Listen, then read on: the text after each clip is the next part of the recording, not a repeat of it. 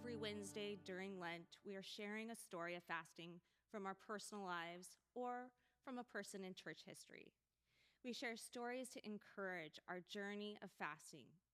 While fasting from food might not be the right next step for everyone, we encourage you to try fasting practices such as the removal of a specific food, taking a break from screens and media, or from unnecessary spending. Fasting has been an important practice throughout church history. An important figure in our incredible story of the church is Saint Teresa of Avila, a Carmelite nun and later declared a doctor of the church. Saint Teresa of Avila deeply loved Jesus and practiced fasting according to the Carmelite rule, which was 8 months out of the year. She was highly disliked by her peers, though, as many Carmelite nuns had become laxed in the order. Humility was a large piece to Saint Teresa of Avila's spiritual teachings and fasting practices. While food was one form of fasting, Teresa's main motivation was to put Jesus at the center of her life, which provided alternative forms of fasting. For example, Teresa would practice refraining from expressing her likes and dislikes out of a desire to focus on Jesus instead of herself. One of the most known and celebrated written works of St. Teresa of Avila is called The Interior Castle, written to help her explain her journey in prayer.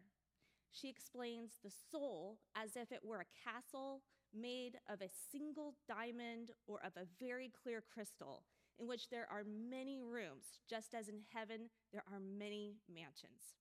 It is through these mansions we go on a progressive pilgrimage to the final union with God in the center, where the light is becoming brighter and brighter as you become closer and closer in relationship with God. Along the journey, St. Teresa points to the barriers in our lives that keep us from entering the rooms. Part of our journey during Lent is allowing God to reveal to us what barriers are in front of those doors toward becoming closer to Jesus. Teresa encourages us to be imitators of God in the practice of forgiveness.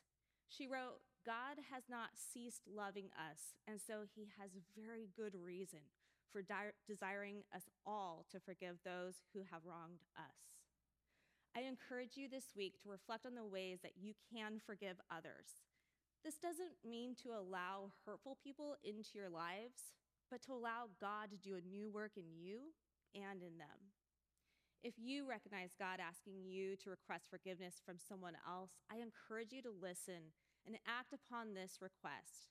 As followers of Jesus, we are called to work alongside the Holy Spirit, being restorers of relationships to show his love to others. Will you join me in prayer written by St. Teresa of Avila? Let's pray. Let nothing disturb you. Let nothing frighten you. All things will pass away. God never changes. Patience obtains all things. Whoever has God lacks nothing. God alone suffices. Amen. Thank you for committing to the practice of fasting and seeking God's help for others this week. Our prayer for you is that your faith will deepen and your relationship with Jesus will be strengthened over this season of Lent.